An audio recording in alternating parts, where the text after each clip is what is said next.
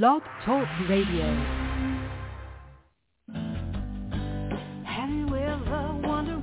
Welcome to MindShifters Radio with the Forgiveness Doctor, Dr. Michael Ryce. I'm Jeannie Ryce, your co-host. We also have co-hosts Dr. Tim Hayes and Michelle Bechet. We will share with you the wisdom of the first century Aramaic internal process of forgiveness. We offer tools and support 5 days a week. We will support you in building a solid foundation within yourself to live in pure love, in Aramaic, Rachma. Michael is the author of the book, Why Is This Happening to Me Again? For more information about the forgiveness process, please visit www.whyagain.org. And now, welcome to the show, MindShifters Radio.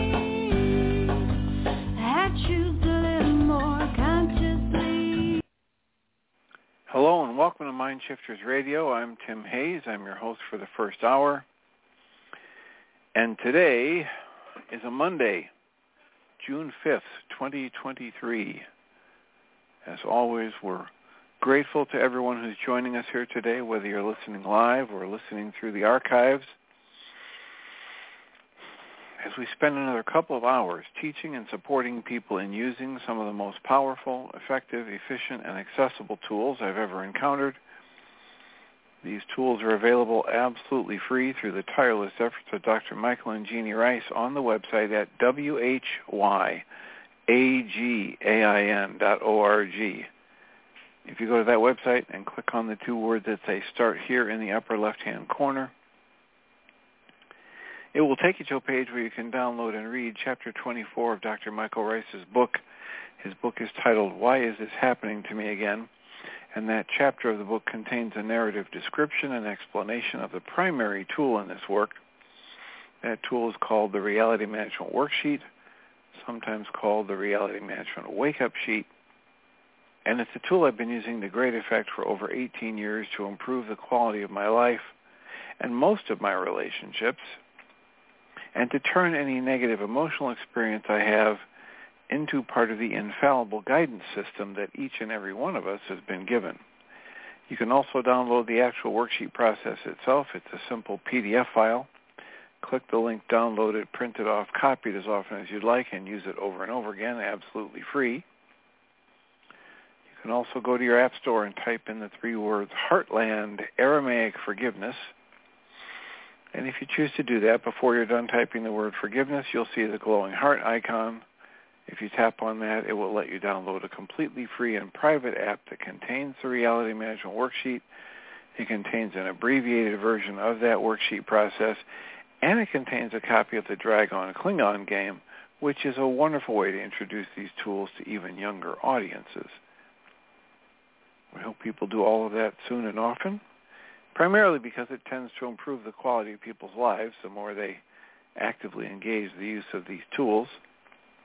And secondarily, because it tends to prompt comments, questions, answers, and testimonials. And if you have any of that to share with us, we'd appreciate it if you do that.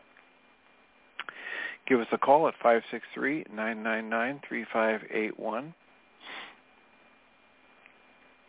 And or send us an email. You can email me at tjh@mindshifters-academy.org.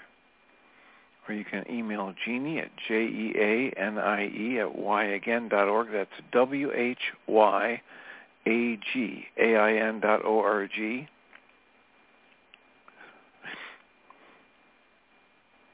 If you email us, we will try to address your comment or question on the Internet show, and then as time allows, send you a notice about what day and time that was addressed so you can listen back to the archive for the feedback. And we appreciate when anybody does that, whether they're calling or emailing, because it makes it far easier for us to live into our intention with this work. The intention we have with this work is to be of service. And if you would let us know how we can be of service, it's easier for us to do that.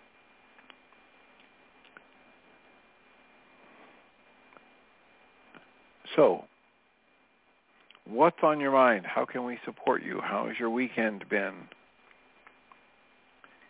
I had the occasion over this past weekend to listen back to several of the shows from last week that I did not make the time to listen back to during the week. And I was struck by the overview and summary that came out of me on Wednesday the 31st, May 31st. And so I had somebody that was asking for an introduction to the work, and I chose to edit that file to just the first hour and put it on the internet on MindShiftersAcademy.org on the Best of Audio Files page. And so if you're looking for a way to introduce this work to somebody, if you're trying to spread the word about what's working for you, that might be worth your effort to send them the link to that file. If you go to the Best of Audio File page on the website MindShiftersAcademy.org, and the top file on that page is the what I'm considering a highlight show from May 31st, Wednesday, May 31st. And it just happened that way. It wasn't planned. It was probably sparked by my having interviewed Sandy Wilder that day, and the flow of the reading from A Walk in the Physical by Christian Sundberg, and the work I'd been doing with My Big Toe, which is a book by this other guy, Thomas W. Campbell. So sparked by all of that, in a flowing synergy, I recommend that as a file that you can send to people as an overview of this work or an intro to this work. I think it's on a par with the overview of the file from December 30th, 2015, which for years has been the one overview summary internet show that I would recommend to people. And so now we have another one.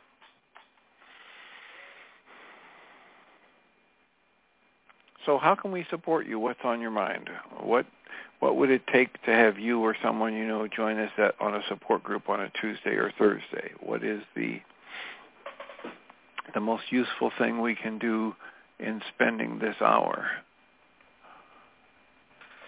610, believe it's Susan. Hi, Dr. Tim.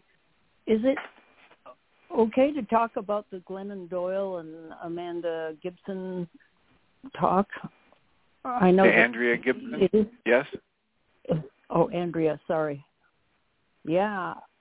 I just was blown totally away on many levels by that talk, because in a way she was living because of the crisis in Amanda's life. Andrea, which one is it? I'm sorry, I can't remember. Conflated their names. Amanda. No, it's Andrea Gibson. Oh, it's Andrea. I even wrote it down. Andrea Gibson. Okay, got it. And Glennon Doyle and her wife Abby and Glennon's sister run the podcast. Those three women run the podcast, and Andrea Gibson is a spoken word artist and poet. And when Glennon Doyle was having a crisis in her newest therapy and feeling like we aren't talking about anything serious, her world-renowned eating disorders doctor took a breath and paused and said, I want you to get a hold of Andrea Gibson's poetry. And Glennon Doyle thought, now I'm completely screwed. My doctor has run out of anything useful to do for me, and she's sending me to a poet. And so, but her gut also told her, get everything Andrea Gibson ever wrote, and so she did. And as she started to read it, she was just blown away by how real, how grounded, how not shying away from any issue Andrea was. And so they reached out to her to see if she would be on the podcast. And it just so happened that Andrea had just gotten the news that her cancer had come back. And so she said to them, I'll be on the podcast only if you understand I'm going to be talking about how the cancer has come back. I can't be authentic and not mention this major thing in my life. And of course, these two very genuine, open, honest women said, absolutely, we'd be happy to have you. And so that's the podcast. It's absolutely free. It's why I have no problem talking about it here. We're not selling anything from anybody else. You can go to We Can Do Hard Things wherever you get your podcast. Their podcast is titled We Can Do Hard Things. And if you search for that and look for Andrea Gibson, you can listen to it to your heart's content. So go ahead, Susan. What did you want to say about it? Well, what was it that was blowing you away? First of all, there are so many things at the top of the list, but she says that everything, no matter what it is, everything that comes to us is love, is a kind of love. Okay? Or it's the world loving us or God loving us. And she also said that when she got her diagnosis, and it was a grim one, it looked as if she wasn't going to come out of this alive, although you never lose hope. But she said, you have no idea how you are going to react to your own death until it comes up to you face to face. That struck me. That you can get comfortable with the idea of death. You can stop being afraid of the idea of death. But until you get that word where this might be your exit ticket, you have no idea. And her experience, before she went on the portal, she said her heart was racing and she was having a panic attack. But as soon as she read on the medical portal that it had come back into her liver and there probably wouldn't be much they could do about it, she said she experienced this complete calm. Even though there were a lot of thoughts and so forth, she went into a different state. And I have heard about this, particularly with cancer patients, that something comes over them where they are not suffering as much as we might think they might. They have a kind of joy or lightness or hopefulness in spite of what we would say is the grimness of a diagnosis like that. That really was an amazing thing for them to say. Well, one thing I would point out to you is that also in that interview, Andrea Gibson talked about how she spent years in her life as a worryholic, as a hypochondriac, right, as a person who avoided this and that and the other thing because of her worry. And yeah. So that is something that she said in the interview, that when she got her first cancer diagnosis, what she was amazed at is how it freed her from worry and how she realized she'd spent her whole life thinking that if she ever got bad news like this, because as a hypochondriac, as somebody who worries all the time and thinks it's a good thing to worry, she was always worrying about, what if I have brain cancer? What if this is, a chronic illness? What if, and she said she had Lyme disease before, neurological Lyme disease, and she thought, oh my God, what if I never recover, et cetera. From that mindset, for decades in her life, when she got her first diagnosis of cancer, she realized she was nowhere near as negatively impacted as she always thought she was. She put herself through decades of torture over something that never happened even when it happened. Right? Yeah. Something she thought was going to happen, and it never happened even when the actuality in her life did happen. Yeah, she said the worrying was much worse than getting the news. But I had a question about that. She says she was a hypochondriac. So I wondered, did she draw? Can't answer this. But it occurred to me that all of her preoccupation with possible illnesses might have been the thing that drew a real illness to herself. Well, perhaps, but it's just life anyway, right? Yeah, well, unless you're somebody like Dr. Michael Ryce, who thinks we're supposed to be immortal, we're all going to go somehow anyway, and it's not so much important from that perspective about what I have or what I don't have in my physical aches and pains or limitations. What's critically important is, what am I choosing to do with my mind energy if and when that does happen?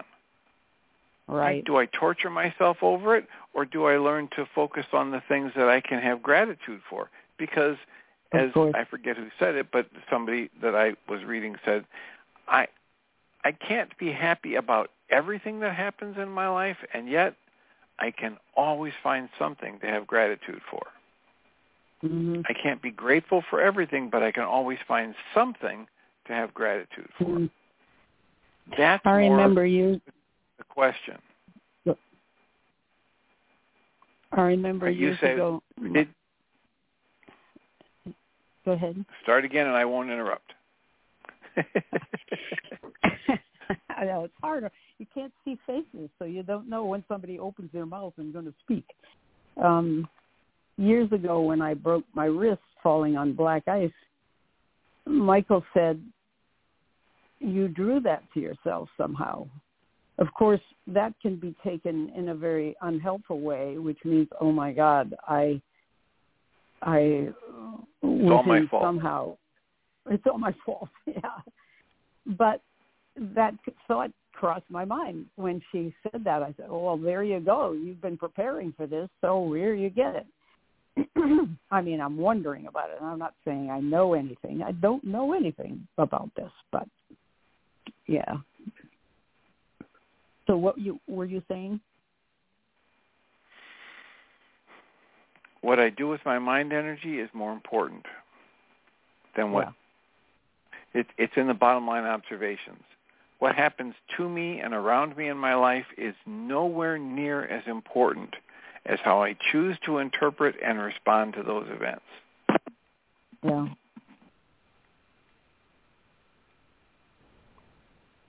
Well, I just appreciated that, and I do think it's a podcast, really, really wonderful podcast, worth listening to. Well, I've listened 4 or 5 times. I lost track, but there are so many layers of it, and then to be introduced to Andrea Gibson's poetry, which I hadn't before. So, I've actually, I have a patient that I'm working with who's going through some of the most turbulent, intense life events that any of us can go through.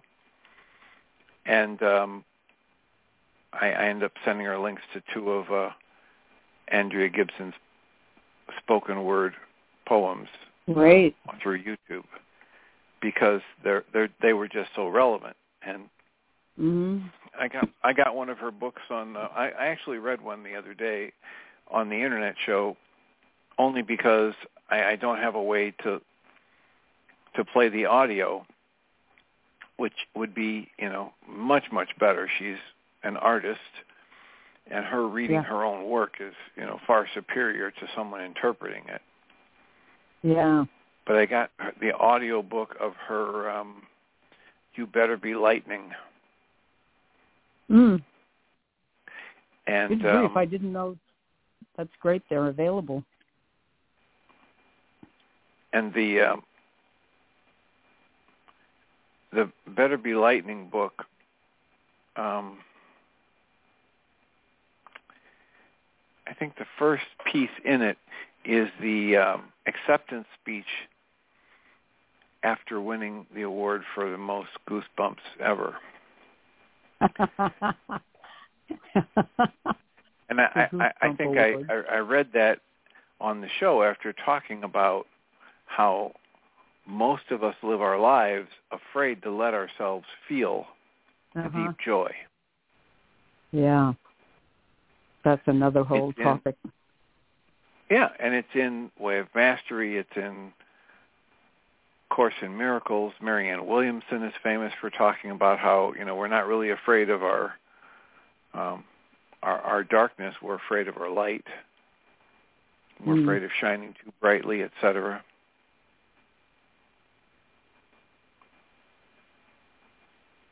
So there are many layers in that podcast. They've had several different episodes of that podcast that I have sent to different patients that I work with, because it's, they're talking about relationship. They're talking about therapy and progress in therapy. They're talking about eating disorders. They're talking about addictions. They're talking about being truthful at deeper and deeper levels. They're talking about complex relationship issues that are really, really good for any of us who want to get a different perspective or move ourselves to a healthier space for us to hear about.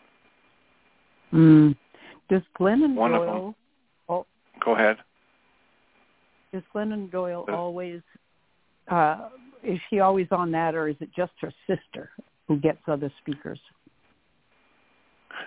No, this is Glennon and her sister and Abby. Abby? Yeah, okay. Abby is Glennon's life partner, wife. And so originally when they first started it, it was Glennon and her sister, and they sucked Abby in. Abby is not naturally the extroverted type for that kind of thing. So, but it is pretty standard for all three of them to be on the podcast.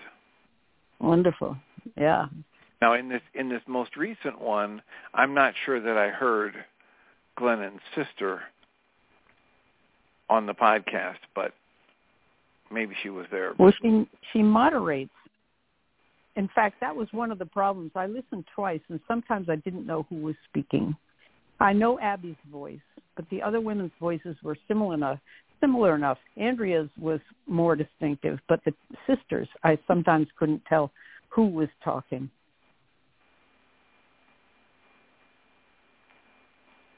So did you have another question that I'm missing? No, not about that. I just wanted to say I got the Audible book of the Schwartz, You Are the Person You're Looking For, or whatever the title is. Boy, is that good. That's really just another great recommendation. Yeah. Yeah, I think I'm glad to hear that from you. Of course, there's some bias there because you have some training as a therapist, et cetera. I'm looking for feedback from people that don't have any training as a therapist. Like when I say the episode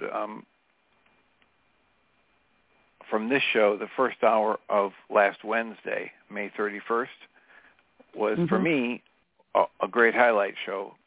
That's because it's me, right? I'm looking for some people who don't know that much about this work or this internet show. They hear that and let us know, do you think that's a good intro, a good way to introduce this work to people? Because to me, it sounds like a wonderful overview and it all holds together. But I don't know, maybe to somebody who hasn't been exposed to this work before, it wouldn't make that much sense. Yeah, I missed that show, so I'll listen to it. I singled it out and put it on the MindShiftersAcademy.org website on the Best of Audio Files page at the top of the page. Right. So I could easily send it to somebody that I was introducing the work to.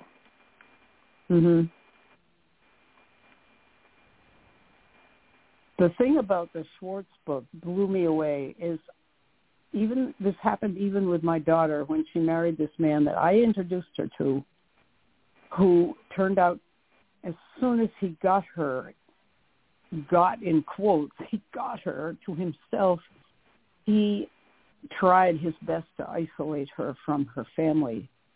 And he had the worst opinions of Tim and me, particularly me. His issue is mainly with mothers, his mother and women. And so for the next 25 years, he had said to my daughter, his wife, he said, I told you couldn't trust that bitch. He said that about me within my earshot. And I thought, that's it. That's how he feels, period. Schwartz says we have compartments. And all of a sudden it occurs to me that my son-in-law, ex-son-in-law now, probably had a lot of different feelings too. But I took that as the bottom line, absolute truth about how he really feels, period. And I couldn't really do all that much with my thoughts about him except to say he's not well and practice forgiveness and do my worksheets. But to have Schwartz say, we have compartments, and if you wish your wife would die or, you want to be free from her or something, that's not the whole truth. That should be pretty easy to understand, and most people probably already know that, but I didn't really know that until I heard this part of the book. Well, many people don't know that. We are not taught that. As a matter of fact, from our wounded perspective, when we hear something like that, our wounded perspective says, okay, run away from this person. You just heard the truth, and it's never going to change, and it's dangerous to be around them. Rather than recognizing that anytime something negative like that comes out of another person, it's a very clear indication that that person is in pain, fear, or sadness that they do not know how to deal with. It's not the truth about you. It's not the whole truth about how they feel about you or anyone else. It's their pain talking. And as we know with human beings, we have very complex levels of thought, of memory, of intelligence, of personality, and it's never as simple as one simple motivation or one simple perspective. And he speaks about that, I think, quite eloquently and powerfully, and that's why I recommend the book. Oh, I love it, how he gives examples. Whenever he makes a statement, then he'll show a couple that did this or said that. So it's very easy to listen to and easy to get things from it.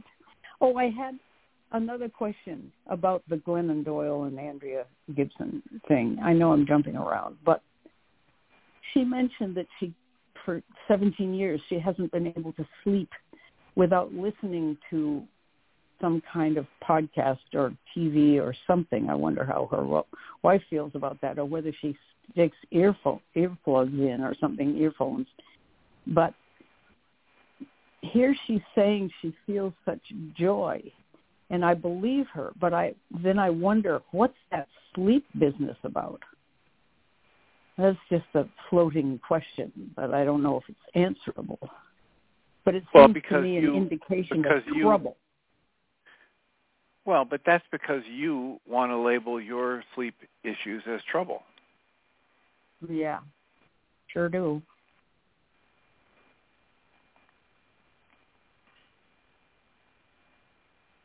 I don't have any answer for you. I don't know. I know there are people that want to label that as a big, bad problem, and they'll sell you things for it, sleep apnea machines and drugs and devices, and I don't know the truth of it. Mm-hmm. I do know that historically, when I've read research about sleep and sleep issues, a lot of it can be emotional, and if and when people find a nice release for that emotional material. They sleep better. But I've also run into a lot of people who are very solid, very happy, very relatively well-adjusted, and they've just always had light sleep. Yeah. Or unusual sleep patterns. Mhm. That's true. So I can't really jump in and say that's a problem. Yeah. We have somebody else with their hand up. Are you willing to take that? Sure. Yeah, All go right. ahead. Here's the 760. I believe it might be Anne. Yes. Just wanted to join in. Hi, Susan. Hi.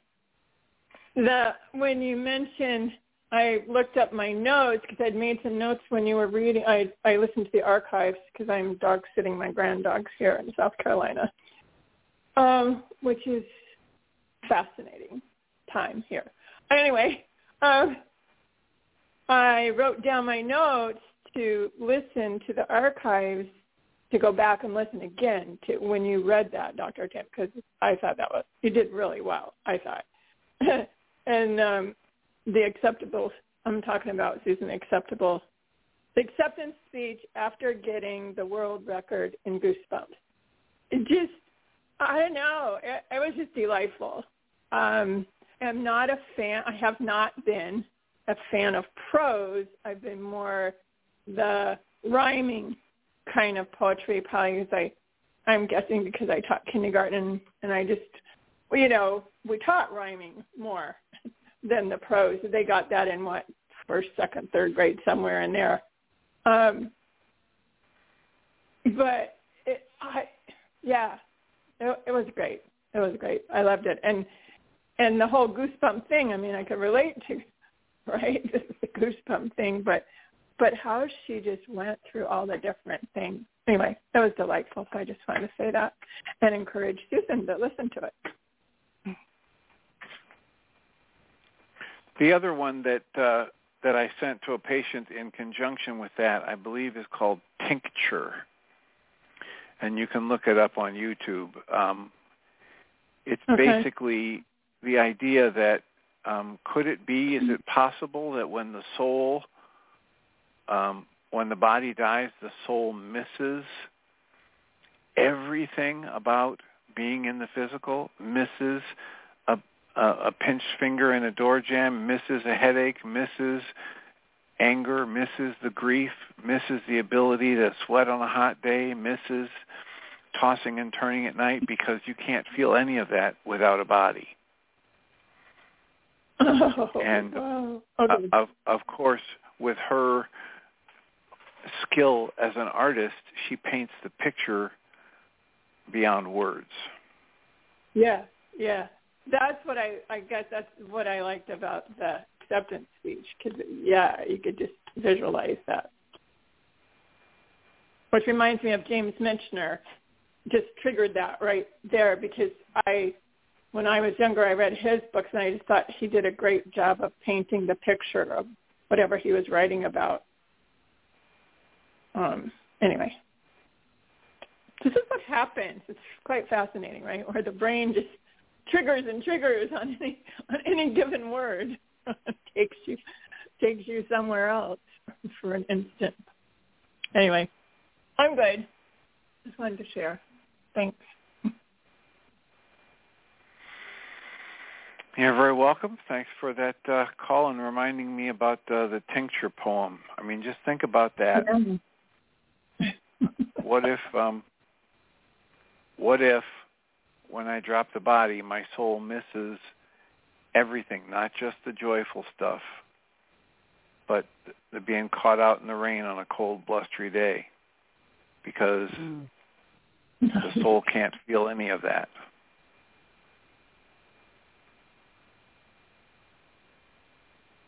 That would be great for somebody that thinks they need to end their life here. Look at all the things you're going to miss. Well, anyway. Yeah, well, she basically has a following of young people who have been so depressed that they've considered ending their lives, and that's part part of what she talks about in that interview is that she does have some concern about, even if, you know, if she doesn't live long because of the cancer diagnosis, she has this greater concern for what about all these young people that use her as a resource and a lifeline.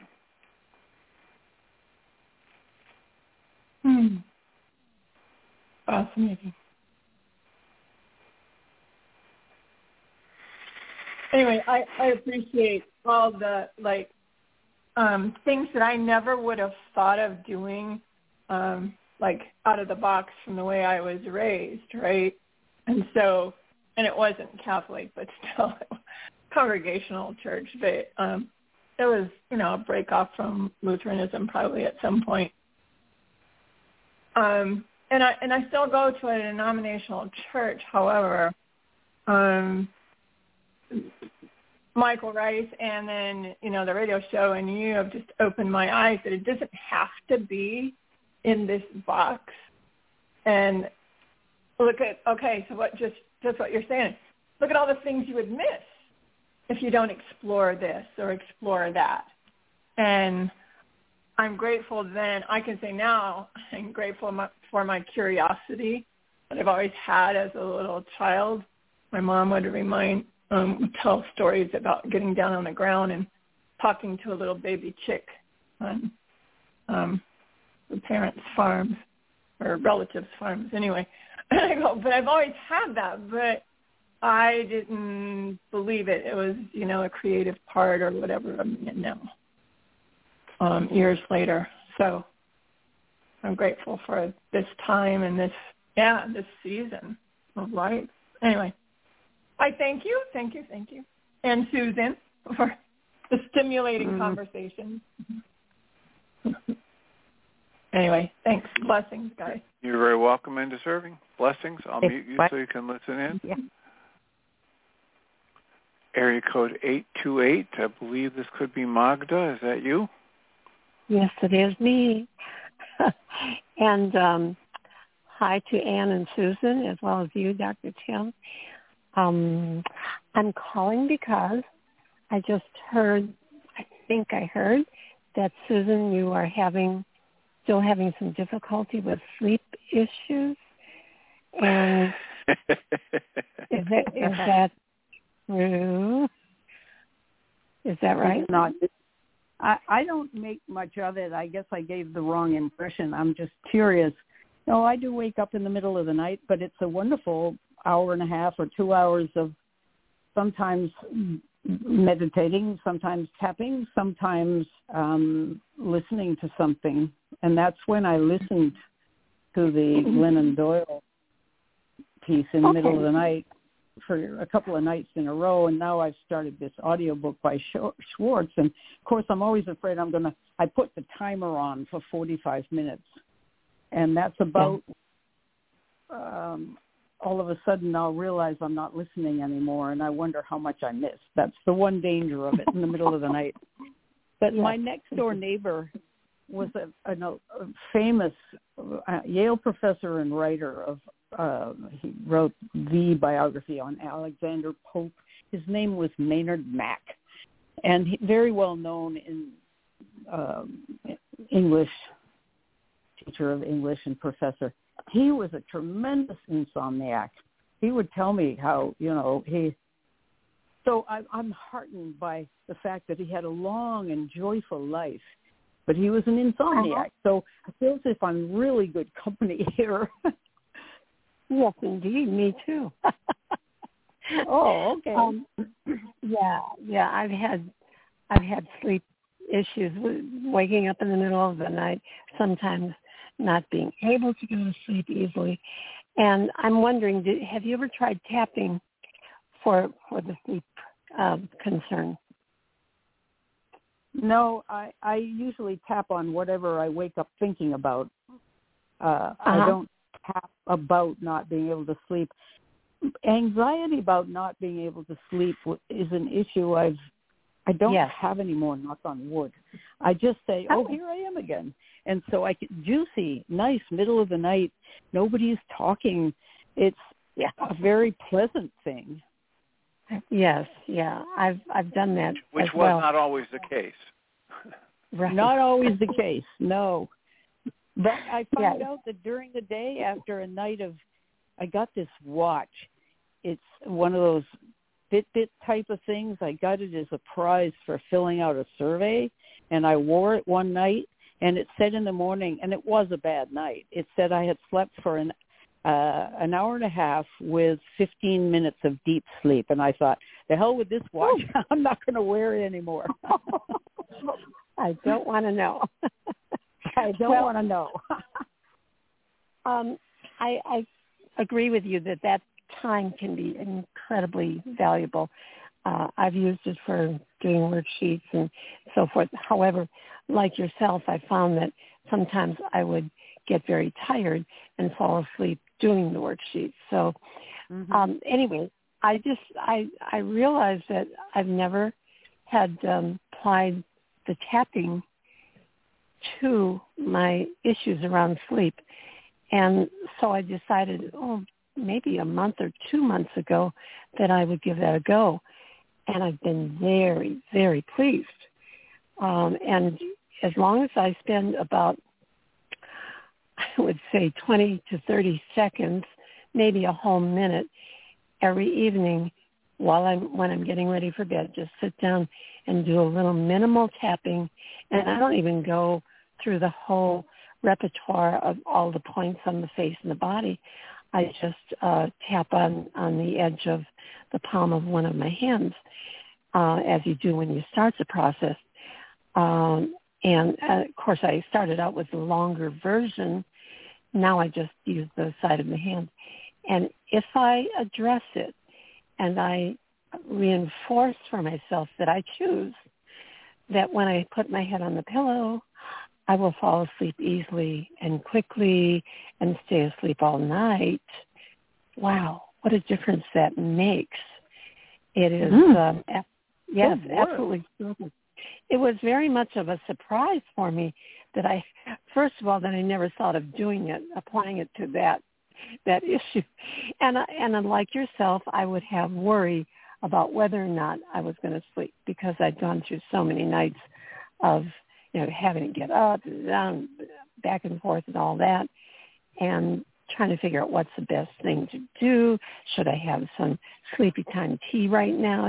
All of that. And so the worry itself is something that I address in the tapping.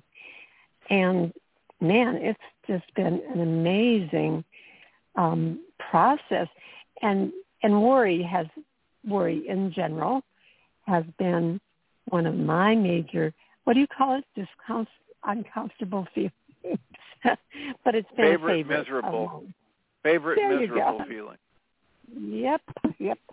And so what I found out is that I don't really worry during the day because I distract myself with everything else that's going on, and I'm having a great day, and, it's all fine. However, when nothing is distracting me, oh, my goodness, here comes the worry, and, it's because our minds are active even when we're sleeping. So I just wanted to share that with you, and if you're at all interested, I could step you through that process on the phone sometime if you wanted. And you're very creative, so you probably don't need that. Well, I've watched, can't remember his name now, but yes, right. And so I do use it. And I know what about the side of the hand starting that way. I usually just got my hands down on the tops of my legs and I just tap on my thighs. That's about it at night. I just do that, and I don't do anything fancy. But that's a great idea. I never thought of using it before bed and sort of self-hypnosis. I usually conk out pretty fast at night and wake up about 4 hours later, 2 to 4 hours later for a couple of hours, and then go back to sleep. It's, if you go to bed early enough, you'll end up with enough hours. Right. And you may enjoy that time, that quiet time, so very much that you want to continue that. but that can be a choice. I guess that's what I'm so surprised at. That's it nice. can actually be my choice. You know? Yeah. And when I first started using it, I wanted to call the show right away and say, oh boy, this worked for me. Maybe it'll work for other people. And I thought, no, let's wait and see what happens in the long term. And it's been very successful for me.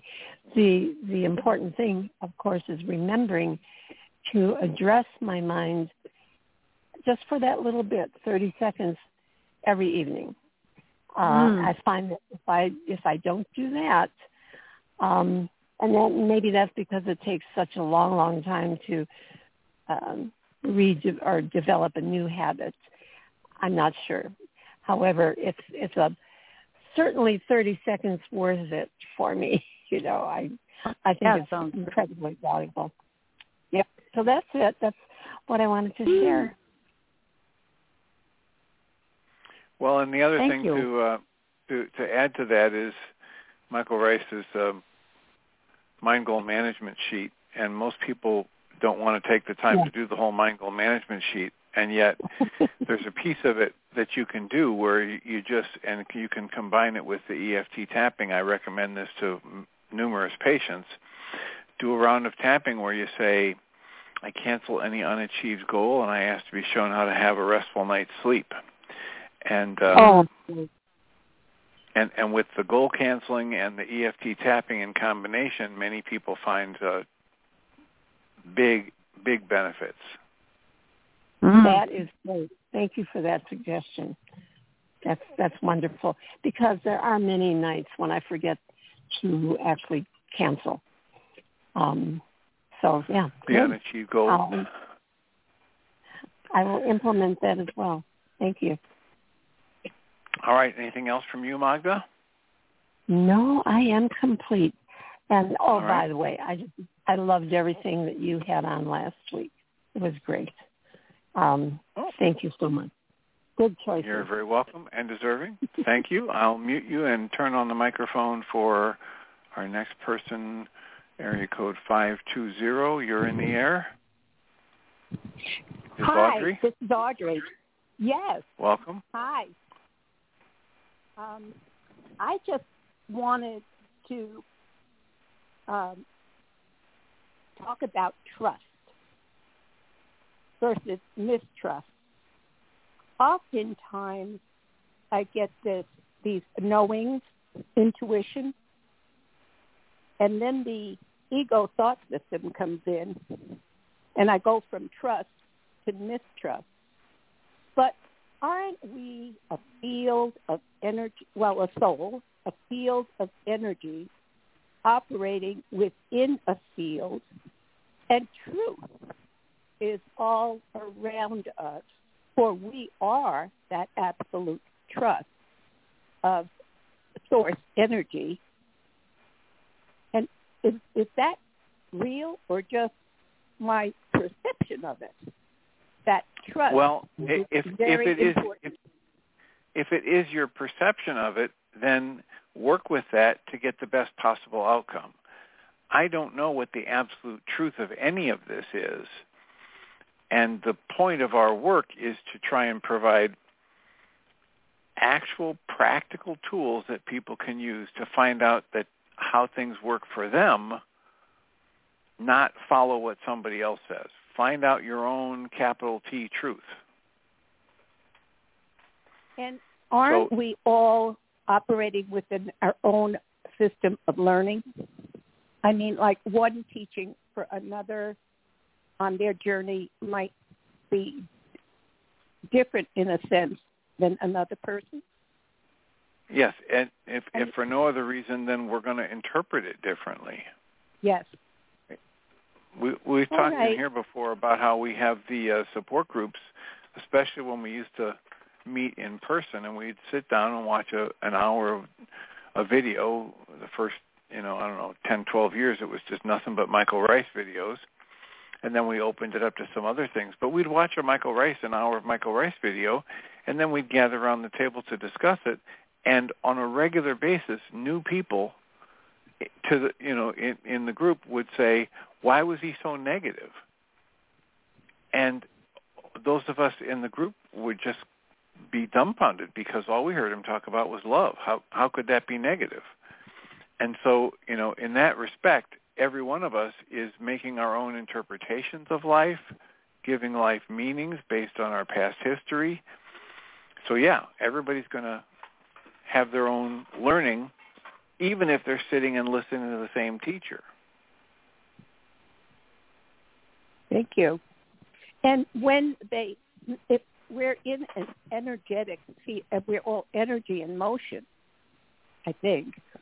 And when they talk about the word atom, A-D-A-M, could it be A-T-O-M, and Eve, E-V-E, part of the word electron? So aren't we all a bunch of vibrating electrons and protons and neutrons going around in a field of energy? And when we're ready, like when the student is ready, the teacher appears, and aren't we all teachers and students for one another? Well, that's certainly one way to look at it. And the idea, certainly what you're talking about with protons, neutrons, electrons, that's certainly true about this thing we call the physical body. It's energy.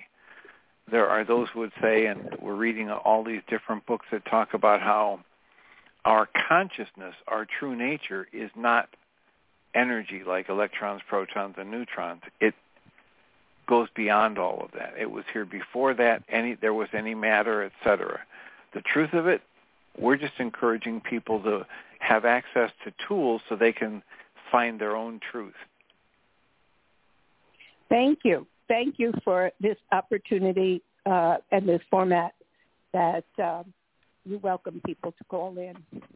Thank you. You're very welcome and deserving. Blessings. One more person. We've got about 7 minutes left. Area code 541. Is this Celinda? Yes, it is. And I would like to thank you for mentioning, I think you said Bob Schwartz today. Richard Schwartz.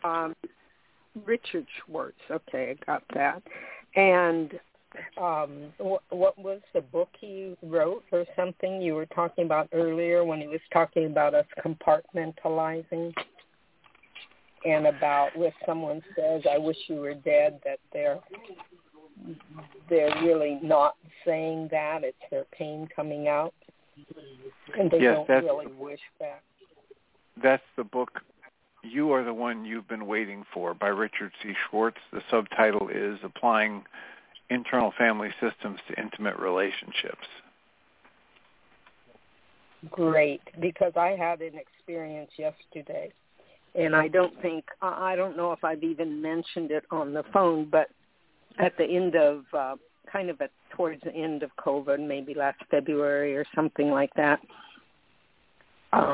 my best friend, one of my best friends from 35 years, was infinitely pro-vaccine, and I had come to a place where I thought, I have no idea what really happened because my ego is between now and then, but I really thought that I was just sharing some information that I thought she would be open to be able to hear.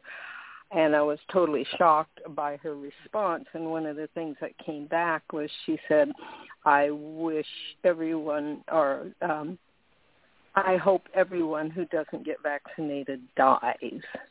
And I took that personally. And I realized I did several worksheets on it and everything. And I thought, oh, it's gone.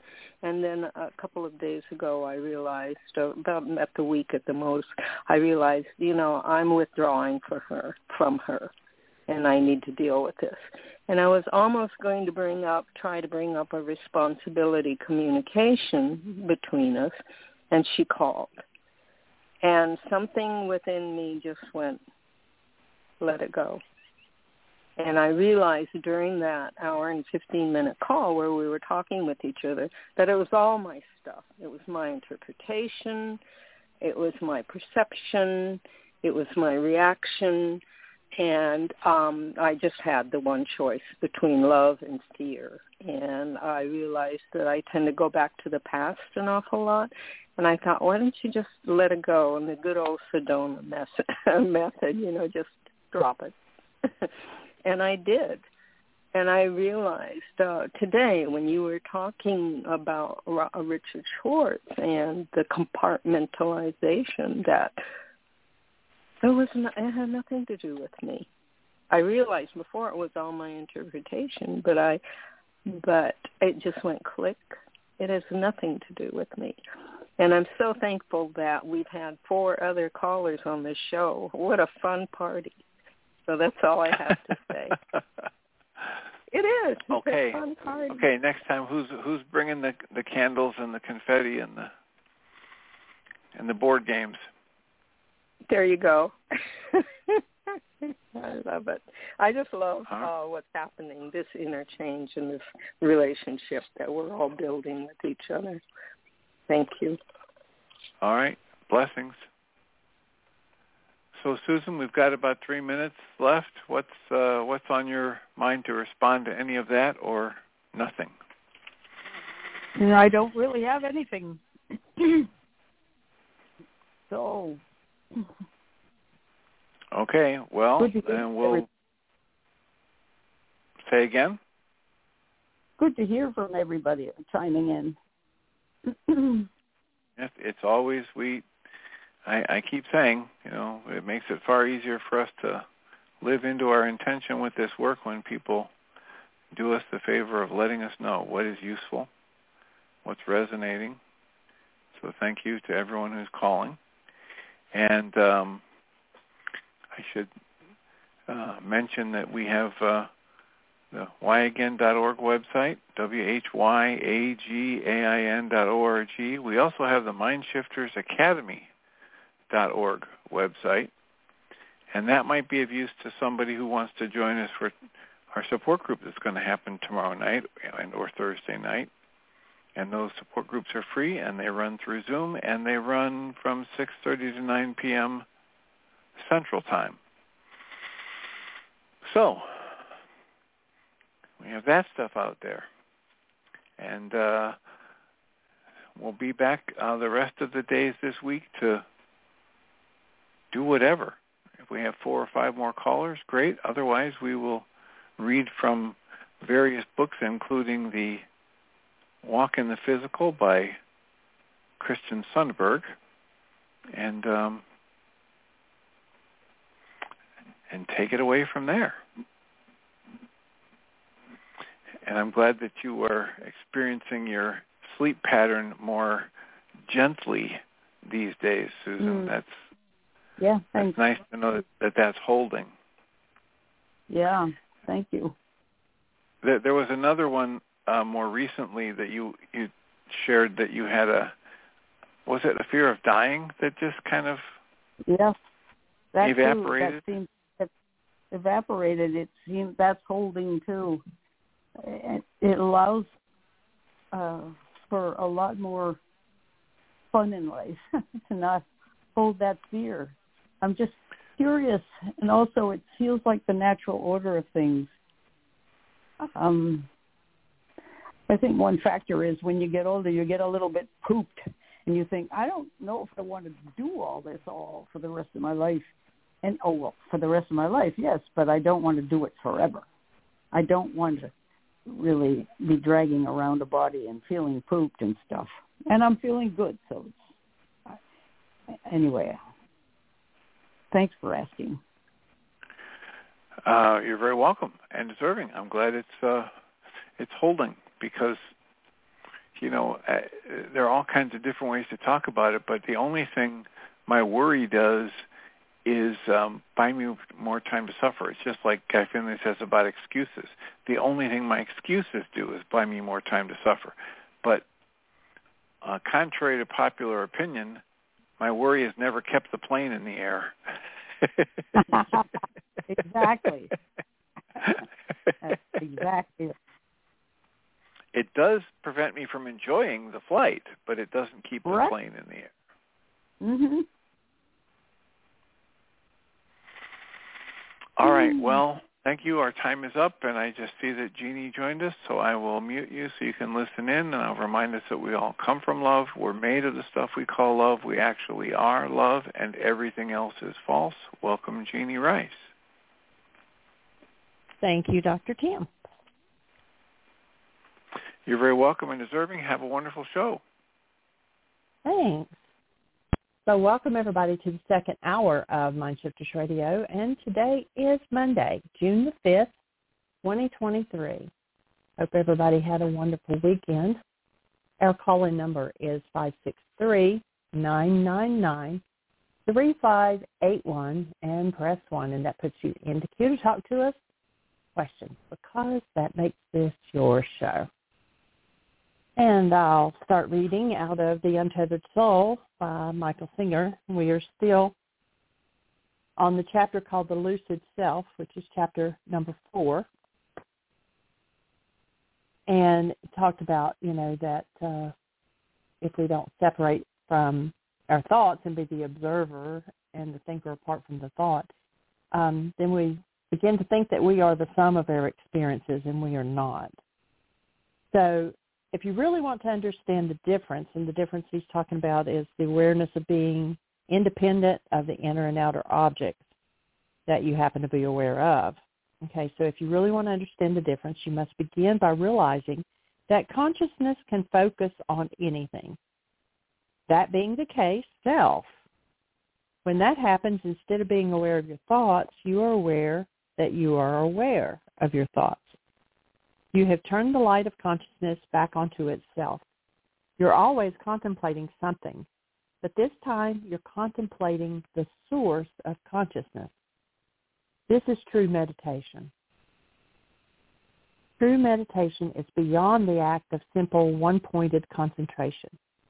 For the deepest meditation, you must not only have the ability to focus your consciousness completely on one object, you must also have the ability to make awareness itself be that object. In the highest state, the focus of consciousness is turned back to the self. When you contemplate the nature of self, you are meditating. That is why meditation is the highest state. It is the return to the root of your being, the simple awareness of being aware. Once you become conscious of the consciousness itself, you attain a totally different state. You are now aware of who you are. You have become an awakened being. Let's turn my speaker down. It was making noise. It's really just the most natural thing in the world. Here I am. Here I always was. It's like you've been on the couch watching TV, but you were so totally immersed in the show that you forgot where you were. Someone shook you, and now you're back to the awareness that you're sitting on the couch watching TV. Nothing else changed. You simply stopped projecting your sense of self onto the particular object of consciousness.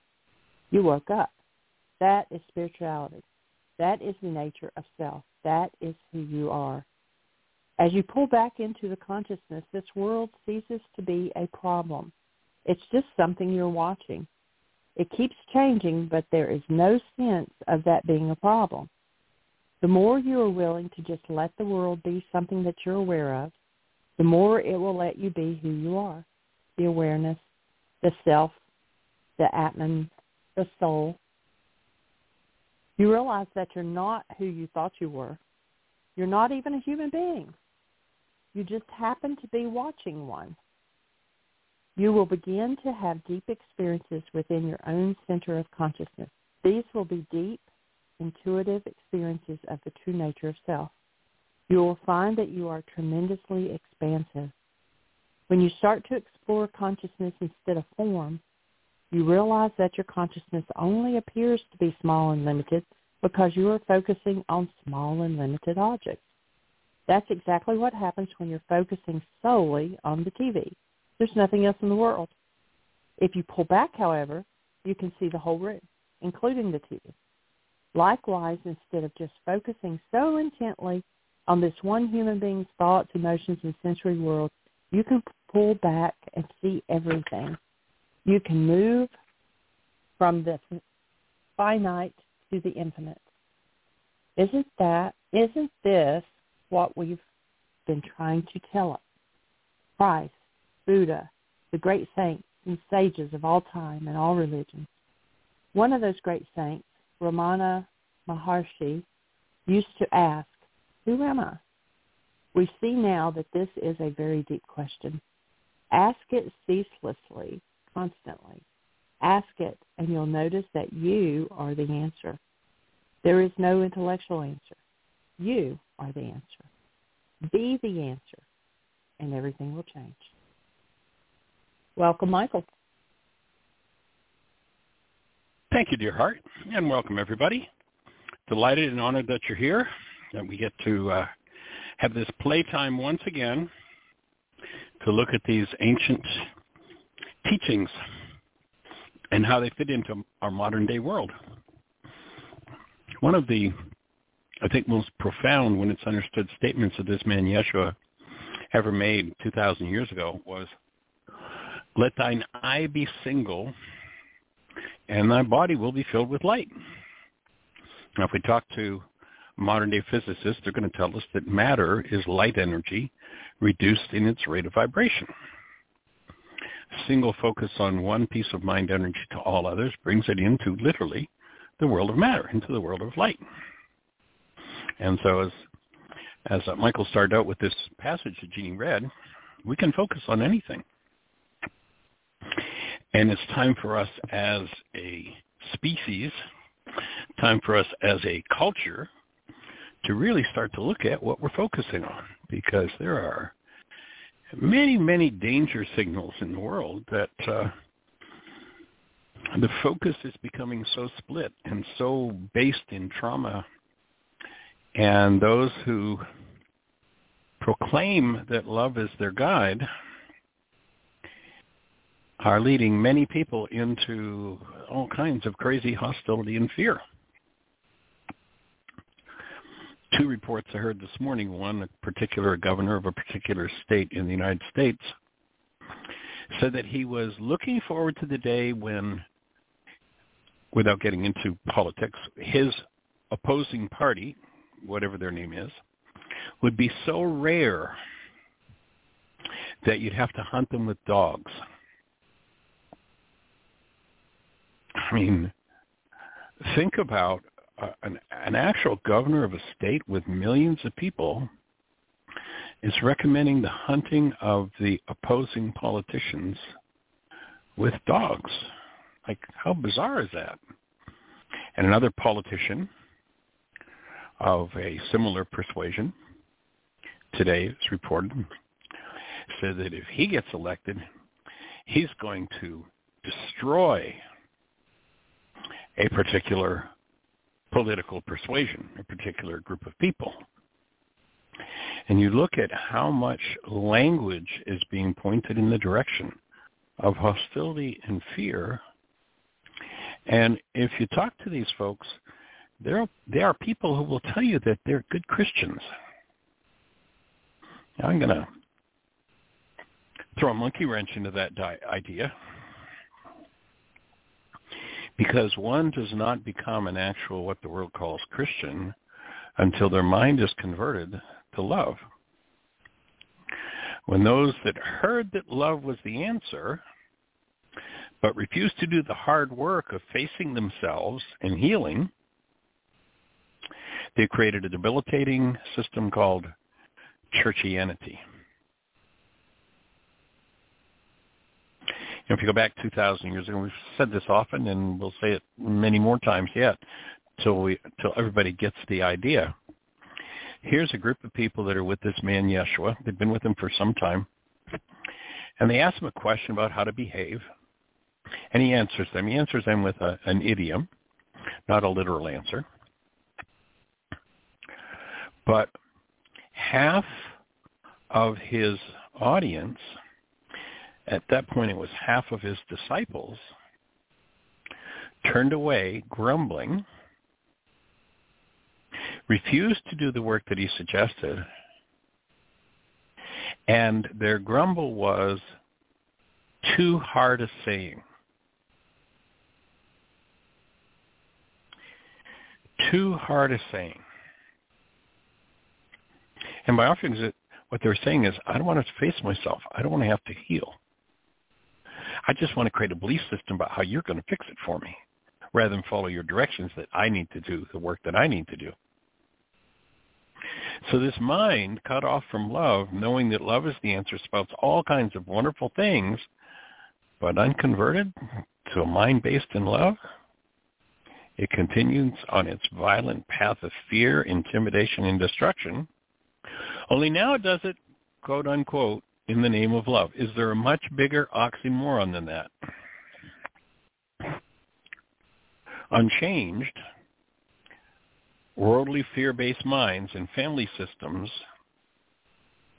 have groomed their children through violence-based thinking, threats of hell and punishment and hate for those who did not participate in their brand of judgment and condemnation. Instead of the practice of love in regard to neighbor, and remember that in Aramaic, the word neighbor means anybody that you think about.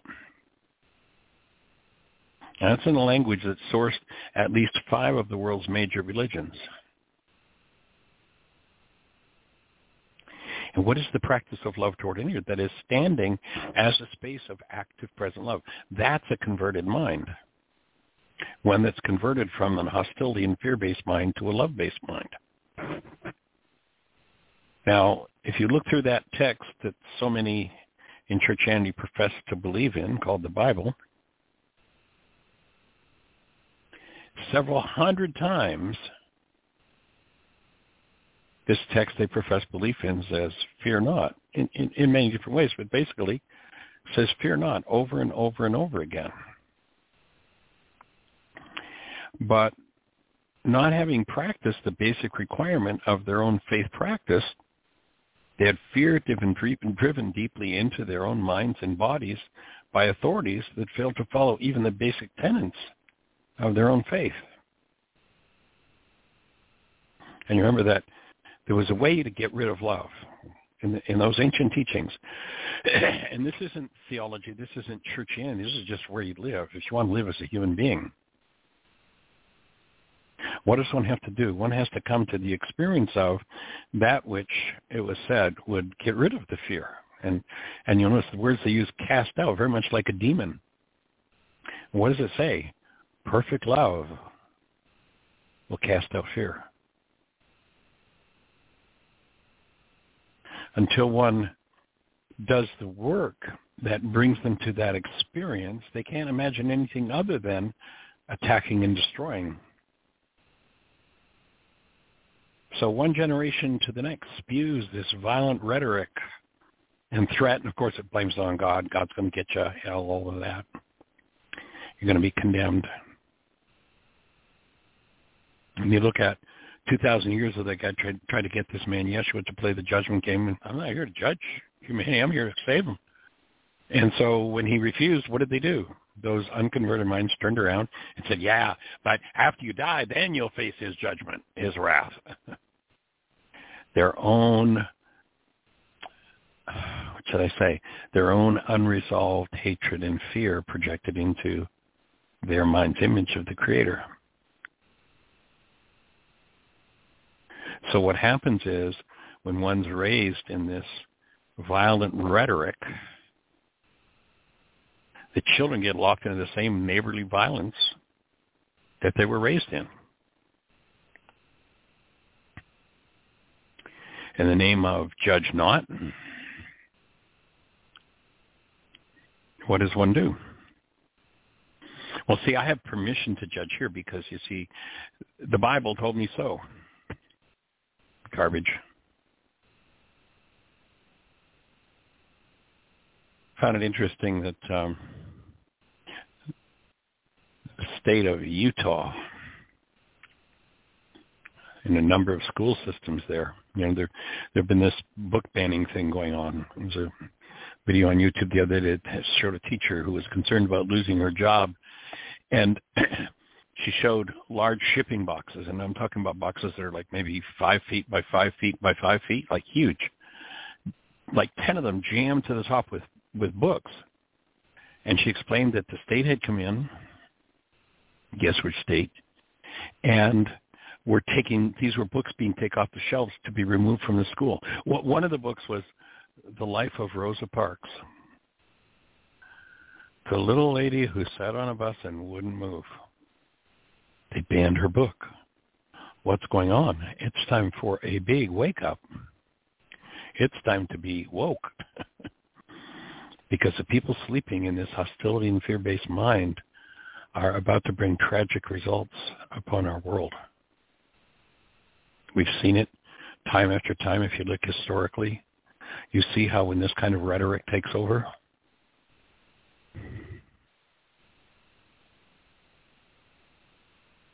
tens, hundreds, thousands, millions of people get slaughtered. And oftentimes, so-called in the name of religion, but it's really in the name of churchianity. Religion could never call for such a thing, actual religion. So the basic tenet is to convert one's own mind, to bring one's own mind, and that's the objective of this work. I'm up for converting every person on planet Earth. And I don't mean into my religion or anybody else's religion. I mean simply converting hostility and fear-based minds who believe that that's what will protect them into love-based minds who know that's the only way to be safe. So that's what this whole body of work is about. Conversion from fear and hostility, blame, guilt, condemnation, gossip, slander, vengeance, into minds that are fueled by the fuel that we're designed for. Just hold a newborn child and tap into the essence of that newborn, and you know exactly what we're here for. We tap into that newborn essence, and there's no question that it is love. And it isn't that the child is loving you. If you check out when you're holding that newborn, is the newborn loving me? No, the newborn is the presence of love. Human life is the presence of love. When they asked Yeshua, what's most important in the law, he didn't say love your neighbor. He, in essence, said human life is the most important key. Live as the presence of love. When you think of the Creator, when you think of neighbor, and by so doing, you maintain your human life. It isn't religious to maintain your human life. It's having a life. Whatever you believe in, doesn't matter whether you've ever been inside of a church or a mosque or whatever. It's irrelevant. Do you live with a human life as your created essence? Nothing to do with any kind of anything except to actually join the human race, which means allow your mind, do the work that it takes to remove the hostility and fear-based perceptions and interpretations of life and be restored to the true essence of the human being.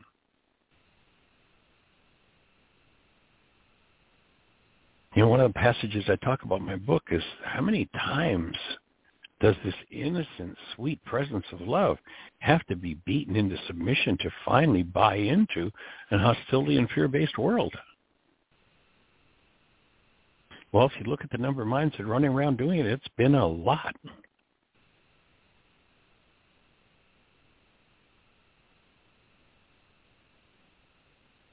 I referred the other day to the Hank Williams song where the melody line, the question is asked of Hank Williams, why do you drink? Why do you blow smoke? Why must you live out every song that you wrote?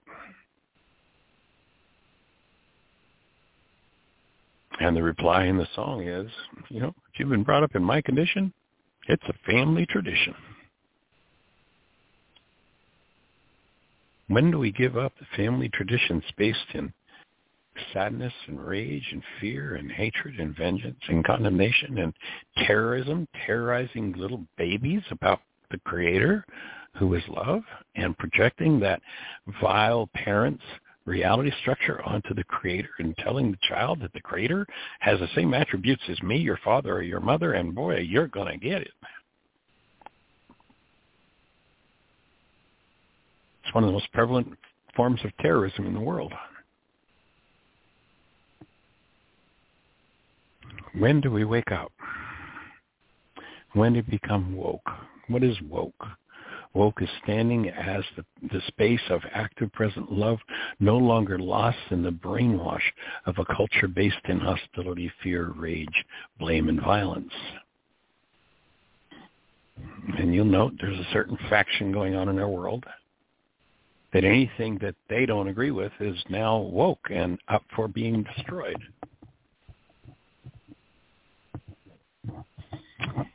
Definitely a big wake-up call. Time for each individual to step up to the plate and begin to do their work, because that's the only way that game is going to be changed.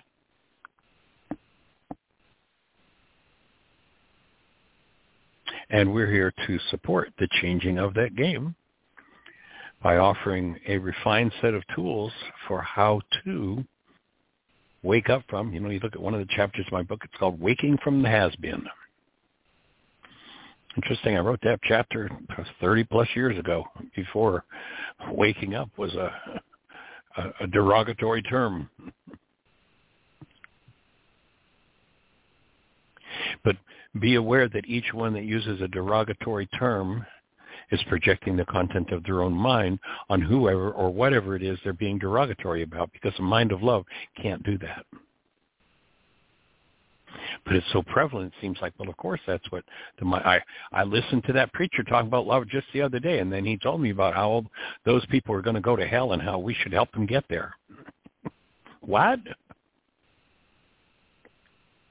So the practical application is where we live as human beings, and ultimately where literally our whole culture goes. And right now, our whole culture seems to have been given permission to step into the worst characteristics of the non-human mind and bring them to fruition throughout the culture.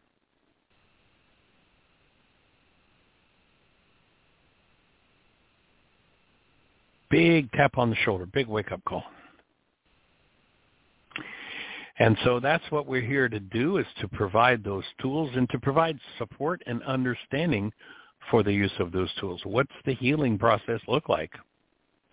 Jeannie shared her healing crisis with us last week.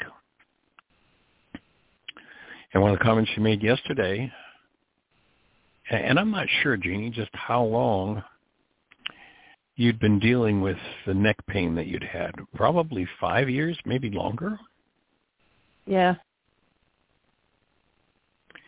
And after this major healing crisis, which came out through her throat, a lot of trauma in her throat, well, there were a couple of days we didn't do the show because she literally didn't have a voice. And my take is the fact that she's doing her work, that she stands in willingness, that she's vitalizing herself. When she hit that level of vitality, that energy that had been stored in the back of her neck, that was, literally she was going around the house pretty much most of the day with a TENS unit, with an electrical stimulator neck, just to pain in her neck. Major. That was a pretty traumatic healing crisis. That's probably one of the strongest ones you've done yet, sweetie. And comparative to the COVID. Yes, comparable to COVID. Yeah, for sure. And so that's what it takes. And when you realize that these are generationally installed patterns through them, and the energy that needs to be embraced in healing. And I'm talking about this to inspire you to willingness, to know that this is the process and this can be done. That whatever, based in any form of generational hostility or fear, whether it's you, parental, grandparents, 2 generations, 10 generations, 50 generations ago, when you can embrace those energetic patterns in your own physiology, it is not going to be Dr. Feelgood to feel them, but you don't have to carry them around as a string hung around your neck. You get to face them and throw them off and get finished with them. Elsewise, those energetic patterns are literally, physiologically, the very things that kill us. They're the things death are made of. You go back to those ancient texts, and they knew exactly how the energy system works. They said, with man, death began. We weren't designed to die. We made the process up. And it's so deeply instilled in people's minds and habits systems that they can't imagine a life without those energetic patterns. Now, again, you look at that scripture text, over 300 times it says, some variation with the words, but basically says, fear not. And yet, the leaders in churchianity will stand up there and say, fear of God is the beginning of wisdom. Now, it's interesting, if you read the texts around that, they'll say, well, but it doesn't really mean fear there. It means, well, why are you saying something that you don't mean? Because you're saying exactly what you mean. You know that the way to keep people under the thumb is through fear, and so you use fear to instill that in them.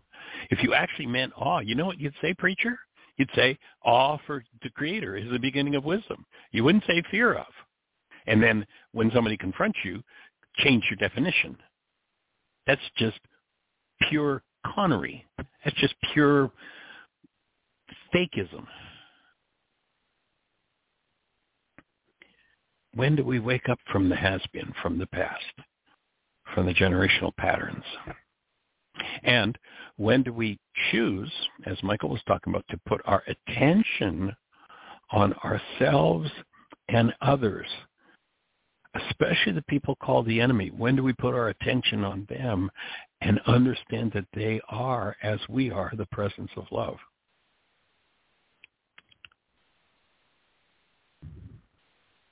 When do we wake up? When do we claim the truth about who we are as human beings? And when do we stop living out every song that was written by the previous generations? When do we give up those family traditions?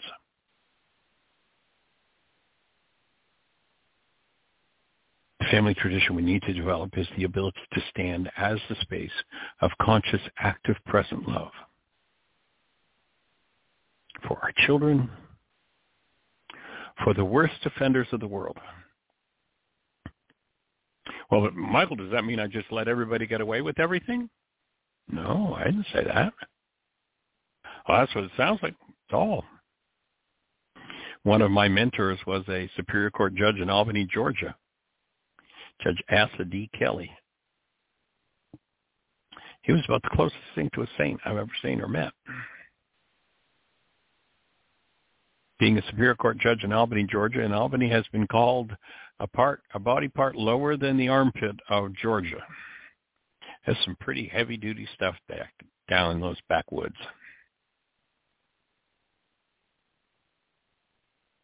Judge Kelly would sit in judgment on people who committed absolutely heinous, blood-chilling crimes. And he'd say, love you like a brother, but you know what? And this is literally what he used to say. He'd say, the community took up a collection and built a building with bars around it, and then they hired me to determine who's safe in the community and who's not. And if you're not safe in my community because I honor my community, I'm going to put you behind bars.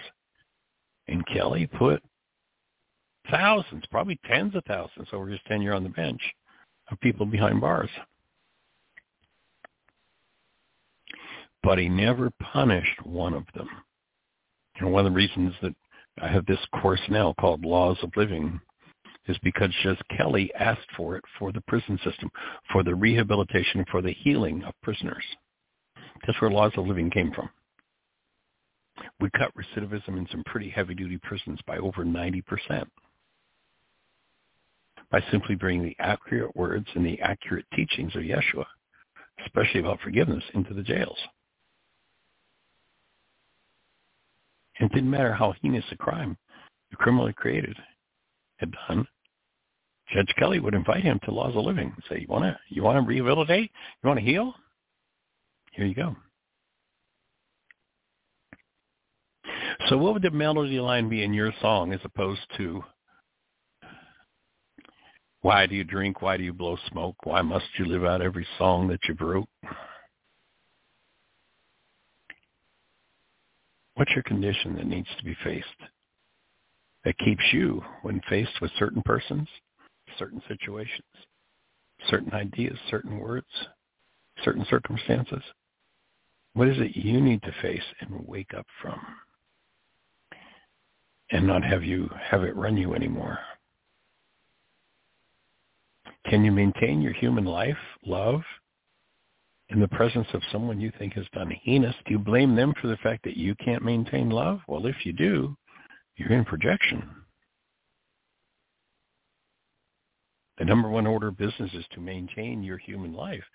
And that doesn't depend on what anybody else does. But if the challenge, if the family tradition is blame, which is just about universal, it's time to give up the blame game. Why is your mind in the condition it's in right now? Because it has that condition in it. It's not in that condition because Bill or Harry or Mary or Hortense did or said something. It's in that condition because that condition's in it. And your challenge, should you choose to accept it, is to work through those conditions that are based in all sorts of hostility and fear. So that's our objective. Any thoughts for you on that, Jeannie, and how that relates to what you read?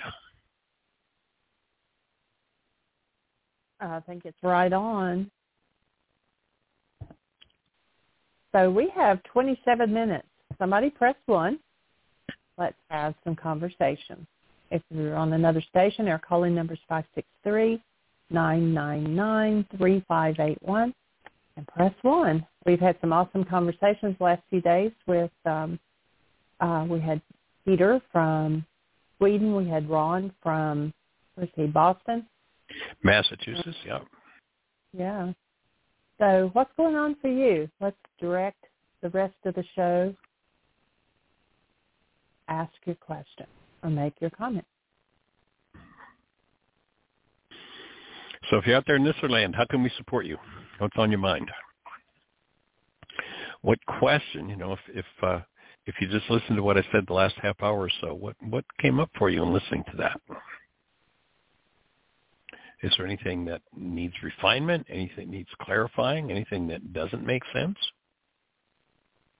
Or anything that does make sense that you'd like to get a deeper insight into? I'll just say we also, on June the 1st, Michael, they watched Introduction and Advanced Understanding to A Course in Miracles in the Global Book Club. And then they had an hour of questions and answers, which tomorrow we have some family things scheduled, and so we're going to be playing that hour of questions and answers. But the entire, you're noisy, Michael. The entire 3 hours is now on the website. You can go to Global Book Club and then click underneath that, A Course in Miracles, and you can watch the whole 3 hours, and it was awesome. Had good conversation. It's on our YouTube channel too, isn't it? It is.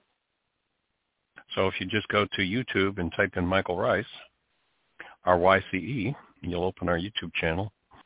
And this is actually a video that until just a couple of days ago, yesterday it was, that we did this Global Book Club. That video has been part of our video catalog. It costs $40 to buy it. And actually, since we got streaming, it went down to $20. But now you can get it free. Just go to our YouTube channel, and it's there, along with questions and answers from several people. Say it again, sweetie.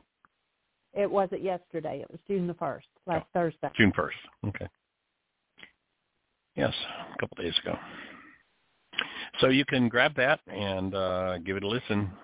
It's a synthesis of, I'm not even sure now, 100 and some different references in A Course in Miracles. It just assembles it in a way that, the way I explain it, And the reason I created that lesson is because I probably created it 6 or 7 years after I started working with A Course in Miracles.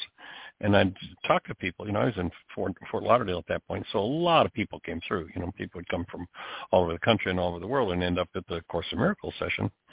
And I'd see people that just like, oh, yeah, I've been working with Course for 15 years. And, okay, so how do you forgive? Well, you just forgive. I said, no, how do you actually do it? The Course tells you exactly how to do it. Do you know how to do that? Well, yeah, I do it all the time. What is it you do? Well, I just forgive. And what I realized is that the Course is like a 10,000-piece jigsaw puzzle. And nobody's got the box top. 40-plus years of working with the Course, and I've spoken to Course in Miracles groups all over the country, all over the world. And I've never met one person working with the Course in Miracles that knows how forgiveness works. Not at one. Teachers and experts, not one.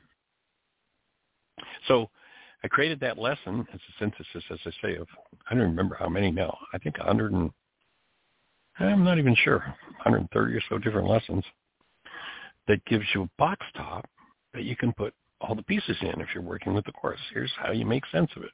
Give it a listen if you'd like. And, of course, if that arouses questions for you, then we're here with the show to continue that conversation and answer those questions. And by the way, if this work is supporting you, when I think about, this is a video that's always been something that's been in our catalog and charged for. Many of the things that were in our catalog we've done on the show over the years and given them away. If this is supporting you, I would really appreciate it, since we're not on the road anymore. That's cut like a big axe into our cash flow. And if the work that we're doing supports you, this radio show supports you, our YouTube channel, our our web page is 20,000 pages. All this stuff doesn't get done for free. When we traveled, we would do it for nothing. We'd do the workshops. We travel. We paid our own expenses. But that wasn't because we were independently wealthy. That was because we were committed to giving it away, and people would donate to support it and keep it moving. And that's the only thing that keeps it moving now. So if this is fitting for you, if this is making sense, if it's supporting you, then I invite you to jump on the website. Again, our website is whyagain.org, whyagain.org. There's a donate button. If it fits for you, if you're in a position to. And people say, well, how much should I donate? Well, whatever fits. How's it supporting you? Is it worth millions? Great. Do you have millions? Then donate it. Oh, you don't have millions? Okay, well, if you got $1, then donate it. Put something back in as support. Things have, rather frankly, gotten thin since we stopped traveling in terms of cash flow and keeping, we have Heartland. It hasn't opened because of COVID and going on 4 years now, but the expenses still go on. The taxes still go on. The electric bill has to be paid, et cetera, et cetera. So if it's supporting you, please jump on and hit the donate button. Beyond that, the other way you can support us is by passing it on. Or if there's any kind of skill that you have that could assist us. Got a skill with AI, got a skill with writing, got a skill with might help move this farther across the planet, then jump on board. We could use some support at Heartland, and it's been vacant for 4 years. Last year we were there, and I was very pleasantly surprised how great a shape everything was still in, but we could use some support from an electrician or two, a carpenter or two. So if you've got a skill you could offer, that'd be awesome. Please jump in. We could use all the help we can get. And or if you've got somewhere you'd like us to present, we're not traveling these days. We've got a granddaughter that's 4. And that's a prime motivator in our world and in our lives. So we're not moving around the country and around the globe the way we used to, but we can move around the country and around the globe via Zoom, as we're doing with this global book club. We've started a second study with them, the Course in Miracles. And, we've done the Why book with them for a little better than a year now. So what's on your mind? Again, if you're on one of those stations where we can't see you, our call-in number is 563-999-3581. If you call that number, you're listening to the show. And then if you have a question, push 1, and through the magic of technology, that raises a hand. And Jeanie will introduce you. I'm not real sure. There are 3 hands that are still up from Dr. Tim's show, and they all just flickered just a second ago, so I'm not sure which one just hit for a second round of questions. But I'm going to try each one at a time until we find out which one. So, Audrey, was it you that repressed 1 again? Yeah, it's possibly me because I was unsure of what I should be doing. I'm confused. Well, that's, yes. My question, okay, I have, Michael, of course I have your book. And when the chapter Inherited Patterns, and right. I'm going to read this, but I'm really reading it to myself. What you don't deal with will be passed on. What you are willing to face, sort out, and heal will no longer infect family dynamics. The pattern then stops with you. The first time I read it, they were words. And as my level of awareness expands, I'm realizing, wow. And I did the work on the support group this past Thursday. I did the worksheet. And then in your book here, I put on my margin where it says, what is learning? And the key thought is, what change? Start with the part you control, your self. And then on my margin, I put inner work. Now, when I was doing the worksheet, I was, and I'm still unclear between feelings and emotions. Could you clarify that? And then with the wheel, I don't know which is feelings and emotions. Could you go slowly with it? And I'll listen to it. You could unmute me, and I will listen to it off air. Okay. Well, good questions. And, what I hear you describing is you've been hanging out with the work long enough to build the brain cells to go, oh, that's what that means. And that's what we're here to do. And oftentimes the words feelings and emotions are used interchangeably. I've been working toward clarifying that in this work, and I think in my book I was still calling what I would today refer to as emotions. I was still calling them feelings. And that's kind of a cultural thing. That's sort of what our cultural speaks of. Well, how are you feeling? Oh, angry, sad, what have you. But those things are really emotions. Feelings are sensations that we have going on in our structure. I stubbed my toe. How is your toe feeling? It hurts. So that would be a sensation in the body, where an emotion would be the result of, or the warning signal that the body serves up, that a particular quality of mind energy is being brought into the structure. And when that, what the cell biologists are telling us, well, let me back up further. If you go to the opening words in the book of John, where we're told it says, in the beginning was the Word, and the Word became flesh. What that actually says in Aramaic was, in the beginning was the mind energy, and the mind energy became flesh. So this is a statement that tells us that we're creators, that we're literally, on an ongoing basis, creating our physiology. Now, my take is that the Creator put a warning signal in, and when we engaged in a piece of mind energy, literally, when that energy lands on the cell, it creates what we would call an emotion. It creates a warning signal as to whether or not this mind energy is. If it is, then when I think that thought, my emotions are going to be of joy and aliveness and lightness and being. And if they're destructive, then my emotions are going to be those of some form of hostility or fear. And that's my cellular structure warning me that my thinking, my mind energy is off base. And so now we go to the cell biologist. You can look up Bruce Lipton's work on YouTube. And what Bruce is showing is in the laboratory, when you think a thought, that thought becomes a molecule in your so-called body, something that is of the non-physical realm, thinking, becomes what we call physical. In other words, it lowers in its rate of vibration. So, and I said this earlier when Yesh was talking about, let thine eye be single. If we're focused on one piece of mind energy to the exclusion of all others, thy body will be filled with light. It's going to turn into what we call chemistry in your cell. As the mind energy is interfacing with the receptor side on the cell, it creates an emotion, a warning signal that just tells us whether our thinking is on base or off base. Warns us that we're off base, and that's where we want to apply forgiveness and restructure our thinking. Does that make sense, Audrey? Does that fit for where you're going with this?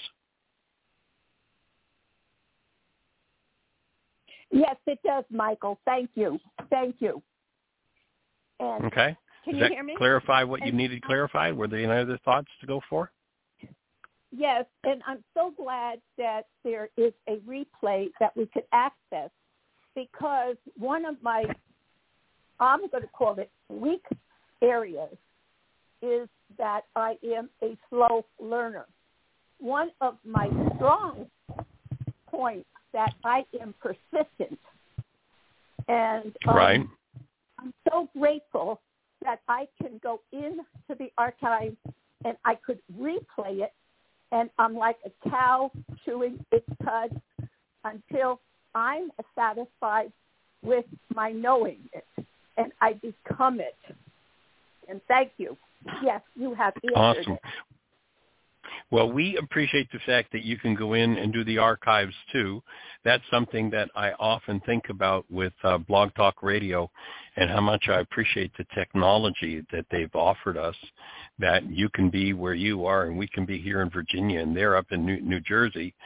And somebody could be listening in China, and we're having a conversation. And then, as soon as the conversation's complete, people can go and download that conversation and send it to each other. I mean, to me, that's like, if you look at what we've had in ages past, that's just such a monumental gift. And, thank you to Blog Talk Radio that they make it available to us, economically enough that we've been able to carry this show on for 12 years. We don't get paid to do this. We pay to do this show. And thank you, Blog Talk Radio, for offering us the technology at an affordable rate that we can continue to do this. And we've got a record that's going to last for eternity of all these conversations, 12 years, 5 days a week, an hour a day. How cool is that? I think it's pretty awesome. So thank you for appreciating it, and thank you for supporting it. Thank you. All right. Blessings. Hey, you have a blessed one, too. Lots of love. All right, Miss Jeanie, it looks like we're down to about, 11 or so minutes. So we've got time for at least one more good conversation. If there's anybody out there in listener land, push one. Let's talk about it. What's on your mind? How can we support you? What refinements are needed? And, I really loved how Audrey basically, if you go back and listen to Yeshua 2,000 years ago, he says his teaching is only for those who have, quote, the eyes to see and the ears to hear. And that's what Audrey just referred to. Now, our modern-day language, I think we can fairly safely assume that most everybody in his audience have what we call physical eyes and ears. So he obviously wasn't saying that it was about the physical eyes and ears. What he was in essence saying was, you've got to have the brain cells. If the brain cells you're listening through don't match what I'm speaking, then you don't hear what I say. You only hear your listening. if they do match, then you don't hear what I say. You still hear your listening, but your listening's on track with my speaking. We do a workshop called Communication. Did you hear what I think I said? And most people are listening through such different brain cell structures that they don't hear the same things. And what we're looking to do is to help people to build the brain cells to be able to distinguish between what's being said and what the mind offers in keeping on track with what's really, truly intended. So, Miss Jeanie, you've got a hand up for us? It's Miss Susan, area code 610. You're on the air. Welcome, young lady. Friend. Hey. Well, you sound joyful today. Oh, well, I'm having an interesting situation with Jacob, and I wanted to ask you about it. He and I have been in long conversations, and often he gets into looping and he complains a lot about politics and goes into these tirades and things. But he began talking about how much Tim and I had hurt him when he was here, and we had to call the police and turn him out of the house. We were afraid for ourselves, for our physical and mental okayness, and we ended up calling the police, and he stayed in his car one night beside our house. He didn't go anywhere, but we said, until this settles down. And he was psychotic. It was really, I realized that was the wrong thing for us to do. Somehow there was a better way, and we didn't know it then. But he brought it up, and he said, you made me homeless, and I still haven't gotten over that. And at first I felt terribly triggered, and I started to say, I got to get off the phone. I can't talk about this. Then I realized I'm going to try something. And I said, Jacob, we made a terrible mistake with you back then. We were scared, and we didn't know how to handle the how you were. We just didn't know what to do, and we made bad choices. And I want to say I am so sorry that we don't have another chance, that we did it that way. And there was this incredible silence.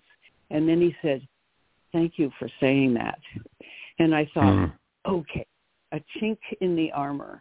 And then I said, I bet there are a lot of things that your parents have done and we've done that you just need to hear that we didn't do it right. You need an apology and another way of talking. And he said, I do. And I'm thinking about his father and how probably all that he would need is to have his father say, well, his father does say, I'm sorry, or used to, but then he would repeat the behavior that was so harsh. And so the apology didn't mean much, but my experience with Jacob hasn't been like that. I've thanks to the worksheets and continually holding a space of love for him and seeing him as whole and seeing his future as a good one and a bright one has helped so much.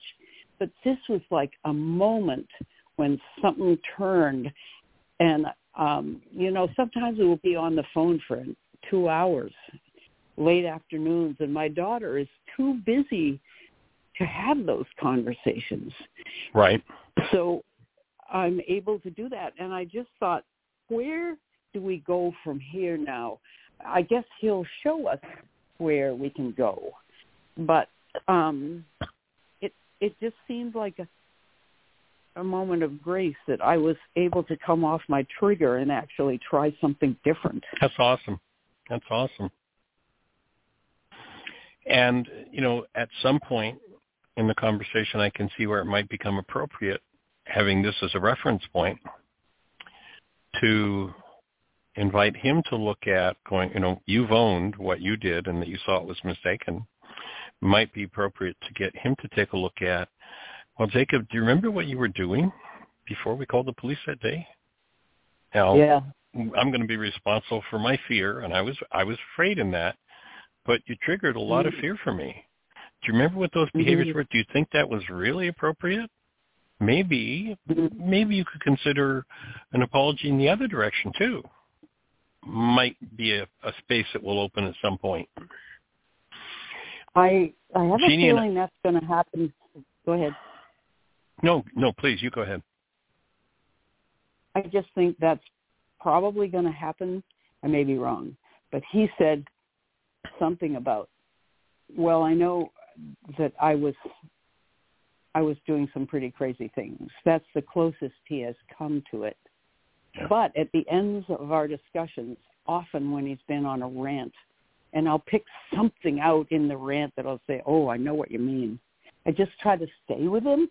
The end of the rant, he'll say, sorry I went on and on like that. And I said, Jacob, you are processing up the kazoo and out your ears. You're doing a tremendous amount of inner work, and I'm honored to be the recipient of it. That's powerful. That's huge for you to be able to acknowledge that to him, I think. That's awesome. I hope Suggestion. So. It seems like, yeah. Yesterday afternoon, Jeanie and I were going to the movies. We decided to take some time off. We did a really long, we both are going around today with muscles we didn't know we had. We started really early in the morning and worked hard in the garden, shoveled and moved stuff. And I mean, it was a big garden day. So we decided to go treat ourselves for dinner and do a movie. And there was one preview that I'd seen that I thought this particular movie was the one, but it turned out not to be. And we accidentally bought tickets for a movie titled About My Father. Oh, boy. I think that it'd be really beneficial for you and Tim to go and see. And it would really be awesome to invite Jacob to go and see it. And it's out really, there. It's not streamed. It's out there. Robert De Niro is the father. And basically, it's just in the theaters just for the last few days. And it's just really powerful. You know, he talks about how, you know, his father was this young man talks about his father was an immigrant and sacrificed to come over from Italy, and he talks about how things were in Italy and how much pain and how much trauma there was in Italy, and now they came over here and, you know, they're going to work hard to provide a better life for their children. And, you know, frankly, his father is kind of a, what word could I use? A cranky old fart that is down on everything that's not him, you know? I mean, that's what he is. And, you know, there's a marriage about to take place, and being the old-time Italian father, he's not going to give grandmother's ring to his son to propose unless he meets the family. And they're, you know, kind of working-class stiffs, and the girl he's marrying, their family's, like, supremely wealthy, with the house in the Hamptons and supremely wealthy. And so in order to get the ring, he invites, you know, his father to come to a holiday weekend with them. And it's a tragic mess, you know, mess. But then the young man, through circumstances, wakes up to what's really possible. And it's just a powerful turnaround. It's just a powerful turnaround about acceptance, about recognizing, some crazy stuff, and underneath it all is the love. It's a powerful experiential message. And so we were really delighted that we accidentally bought tickets to that, and we thought we were seeing a different movie, but it's really worth seeing. About My Father. Yes. Yeah. Very nice. serendipitous. I wrote it down. Yeah. Great. Yeah, very much so. I know we're about to cut off, but I wanted to ask Jeanie. Jeanie, when you read, I don't know if I'm the only one, but I wonder if you could read just a little more slowly when you're doing the Michael Singer. I'd be glad to. Because it goes by really fast, and I'm catching some of it, but not all.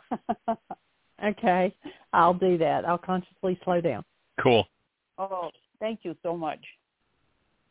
And if you do go to see that movie, let me know what you think, and let me know what Jacob's response is if he chooses to pick up and do it too.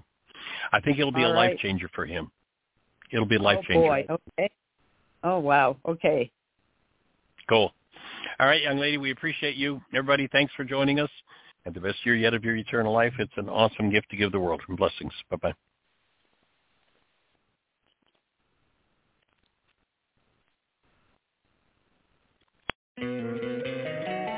Don't you love an extra $100 in your pocket? Have a TurboTax expert file your taxes for you by March 31st to get $100 back instantly. Because no matter what moves you made last year, TurboTax makes them count. That means getting $100 back and 100% accurate taxes, only from Intuit TurboTax. Must file by 3/31. Credit only applicable to federal filing fees with TurboTax full service. Offer can be modified or terminated at any time.